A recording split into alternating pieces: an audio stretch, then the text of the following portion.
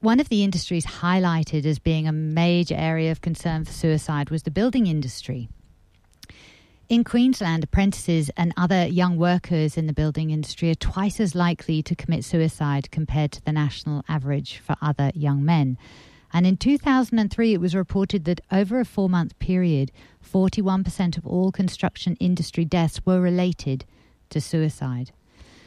In 2006, a major report was commissioned into suicide in the Queensland building and construction industry.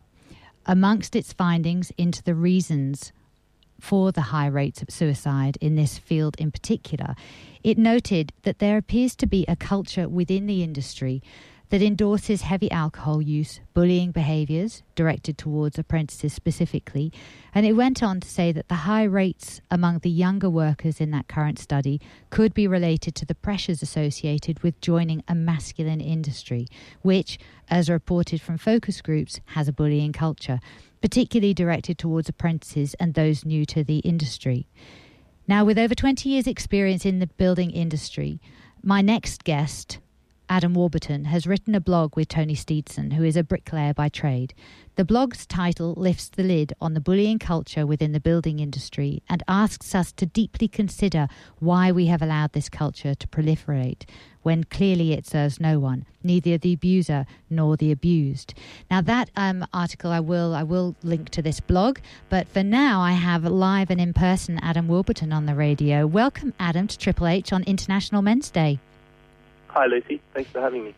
It's been really beautiful to, while I've been doing the research, it was great to come across your blog that really calls out the abuse that goes on within the industry and actually looks at something that has been taken as normal, which clearly isn't normal. So could you set the scene and tell us a little about what goes on in that building industry and the image that it puts forward? Yeah, look, I suppose the interesting thing about the building industry, it's very similar to the mining industry, or for that matter, the shipping industry, in that they're heavily male-dominated industries. Something like 98% of all workers in construction or around that effect are male. And so we actually have an opportunity to look at a cross-section of society of what we would actually look like, perhaps, if we didn't have women in the world. And I know that sounds strange, but I'm always reminded when I think of the construction industry of that famous movie, Lord of the Flies, which was a movie basically about saying what would happen to civilization without civility.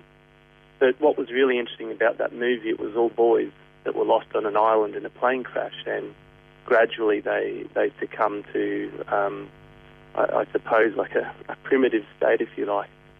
And in a lot of ways, it's very reflective of construction. Construction is a very, very physical trade, a very, very tough trade to be part of.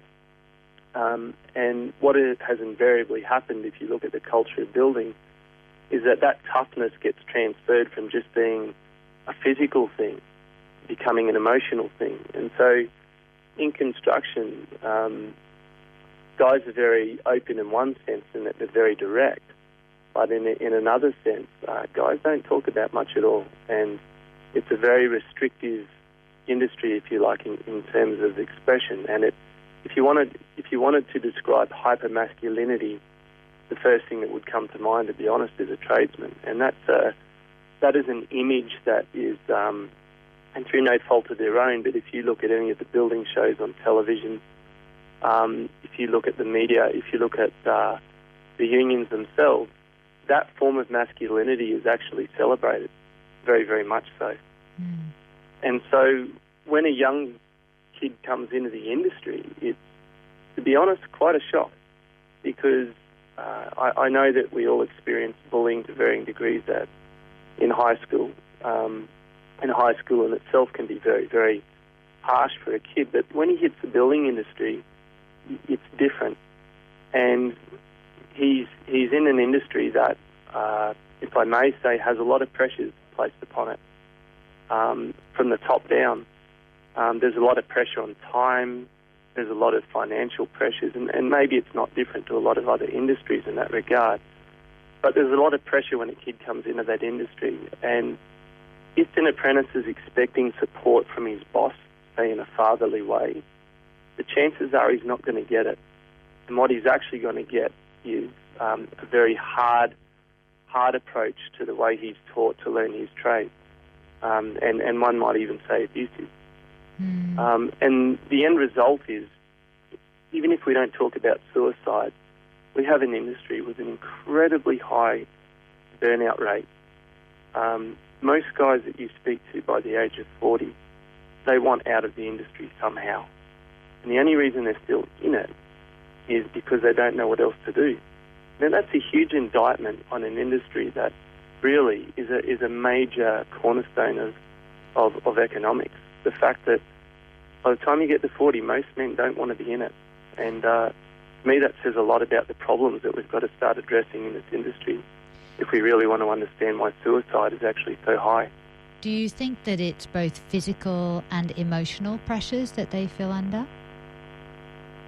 Oh, look, absolutely. The physical pressure is actually not that difficult to deal with.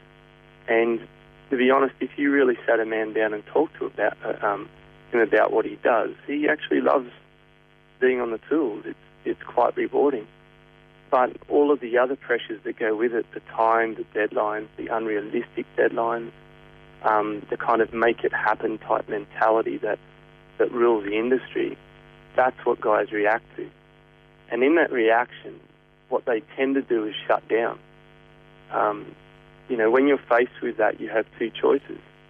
You either feel it to its core of how devastating that kind of culture is, or you toughen up and you pretend it doesn't exist and you become one of the boys. And unfortunately, that is the approach that nearly all men take, because that's the type of masculinity that we're taught to embody and live by. And it was very interesting listening to your former speaker there talk about that exact thing, that we've got to open up and express. But what's very interesting is when you look at men, they know they want to express, but quite often when they go to open up, they physically can't. And we call it a mental health thing, or we call it a psychological thing. But in truth, that lack of ability to express vulnerability is actually a physical issue. In other words, when a guy wants to express and say, I love you, there's something about the way that his body is physically, from the way he has physically hardened himself to the world, that actually makes that a lot more difficult to do.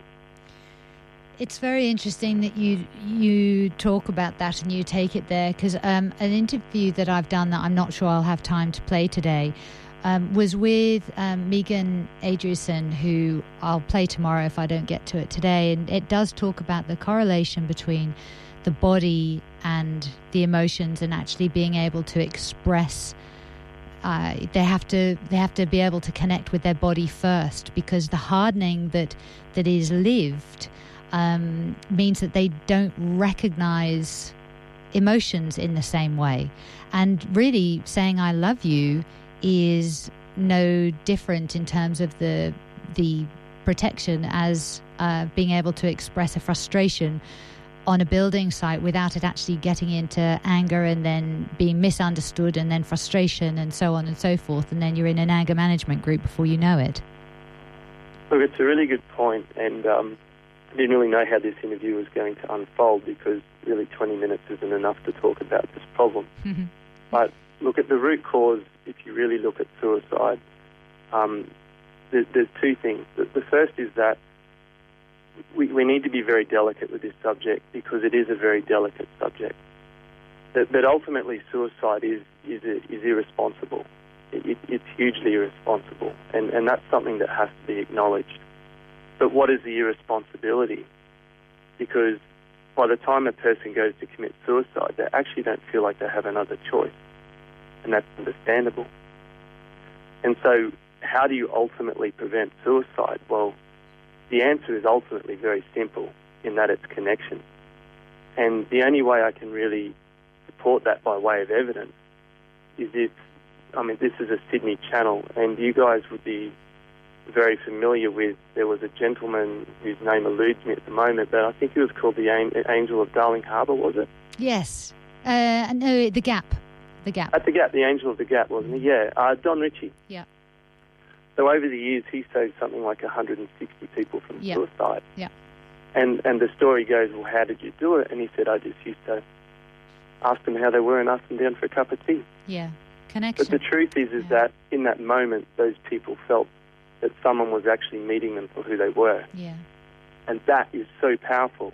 And if you actually take that back to the building industry, that doesn't happen. Because you've got men who've grown up in the same hardship who just don't know how to connect with other men or connect with their apprentices. And I suppose what I wanted to come back to in terms of physicality is that men don't realise how harsh they are, and they've lost connection with their bodies.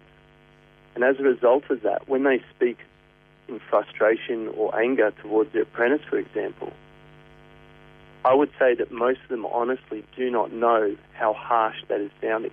Mm. And if they did, they'd perhaps be more reflective upon it. And so when you talk about feeling emotions and being able to express and feel what is going on, which is, you can't just rely on the mind. And, you know, so many men, when they try to first deal with their, you know, psychologically what's going on, they're very quick to rationalise and reason. But they're trying to reason with something that is not reasoning or reasonable. Mm. And quite often you feel emotions towards things that you can't reason with. And so the relationship to understanding and learning to open up and express actually is something that comes from physicality, from the body, and not necessarily from the reasoning mind. Because if it did, we'd have a lot more success with dealing with this problem than we currently do. Yeah, and part of this is actually rebalancing what people call normal. So if you've grown up in a house where you're being shouted at the whole time, then actually it's quite normal to speak to someone else like that. And you might actually think that you might soften it slightly and think that you're being kinder or more caring, but actually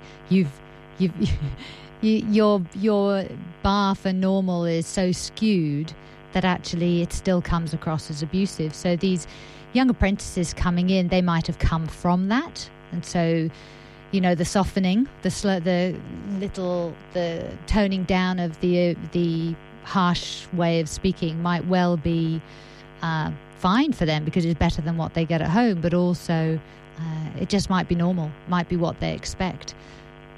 So there is a lot, isn't there? Definitely part of it. And when you look at masculinity per se, it's really an omerta, or by that I mean there's a silent agreement amongst all men, and that is that you don't mention the way men are. Basically, we don't talk about it.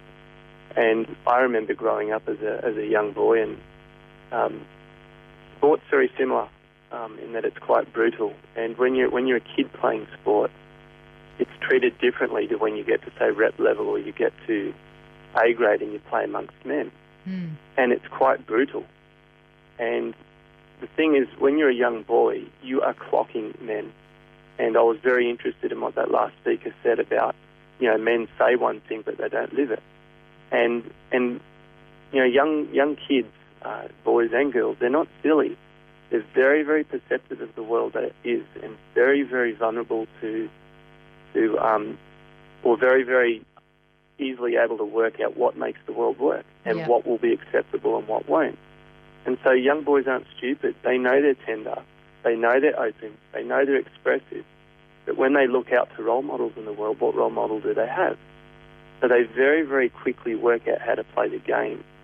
And so, you know, the level of shutdown that occurs well before 17 for men. Mm. You know, it occurs more around the age of 10, 11, 12 especially. Oh, it's so young. Yeah, and it's a conscious choice. Yeah. Young boys, I know we say it's subconscious, and a lot of the time it is, but at some point the boy does look at the world and decide that, well, that's the way men are and that's the way I should be too. Mm. Now, changing slightly, one of the comments in the blog that really struck me was you talk about the culture of the environment, and we can do this specifically with the building industry, or we can do it, more nationally, globally. It's the individuals who make culture and not the other way round. And that's very important, because what you're talking about here is that we can be that change that we want to see in the world. We don't have to wait for the culture to change. It may never, but we can start that change. And if enough people do, we actually change a culture. Look, one person can enact change, and one person in truth can enact change. 1 becomes 2, becomes 4, becomes 8, 16, 32, 64, 128, etc. So, it's very easily to get overwhelmed by culture and give up. And that's the problem, is that too many people know something is wrong, but they give up in the face of it and say, well, I'll just put up and shut up. And so it becomes a self-fulfilling prophecy culture, if you like. And it isn't comfortable. It isn't comfortable to make a difference. It isn't comfortable to be different, especially if you walk a certain way that by the way you walk actually, makes people feel uncomfortable, because they can see you're making choices that they know they could easily make. Men in building, once you get to know them, they're not tough and rough. Yeah. And they want to open up and they want to engage, but they need to feel safe. And the problem with the building industry is you don't feel safe from the moment you walk on the site. And I'm not talking physical safety in terms of health and safety.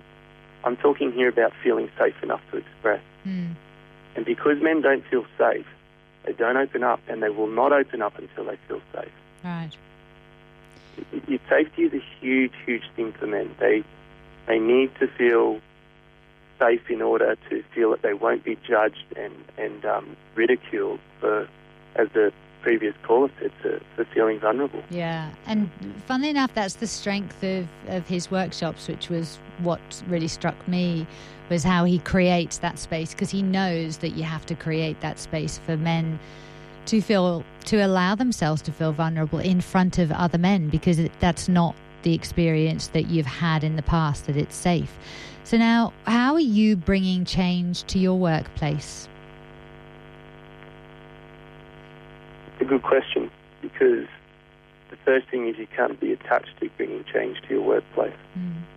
And it comes back to a little bit of what I was saying before, is that if you think you're going to go out there and change the world, then that's a huge burden on your shoulders. And the truth is, it's not each individual's responsibility to change the world, but it is their responsibility to live what they believe is true.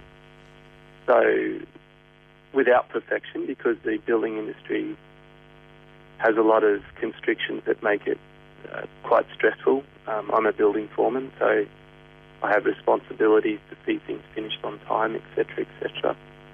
And there's a lot of stuff outside of your control, so frustration is a big issue for anyone in the building industry. But that aside, the thing that I try to treasure most with everybody I meet is to actually meet them and realise that they're not a resource. My industry has this horrible thing of calling people resources.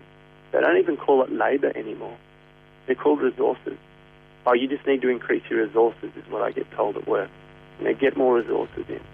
But what is a resource? The resource is a human being, and a human being is full of imperfections and frailties. And so you're not talking about, putting another computer chip in a computer. You're very, very restrained by physicality when it comes to building. And so I'm very, very respectful of that. I'm very, very respectful of the fact that men need to learn to look after themselves. I'm very respectful of the fact as well that if you ask a man to deliver, because of the imposition we place on men and this ideal they carry that their worth is defined by what they do, the chances are they'll do whatever you ask them to do just to prove that they can. And so sometimes you have to protect men from themselves, and you've got to say, hey, you need a break, And it's that element of humanity that we've got to bring back to building, and that's what I attempt to do in my position most of the time. Apart from the fact, as I said, to me it's about connection, and it's always about connecting with people beyond what they bring by way of their qualifications. So, yes, a guy comes to me and I respect him as a plumber, but when I talk to him, I don't talk to him as a tradesman or a plumber. I just meet him as I would any other person in the street.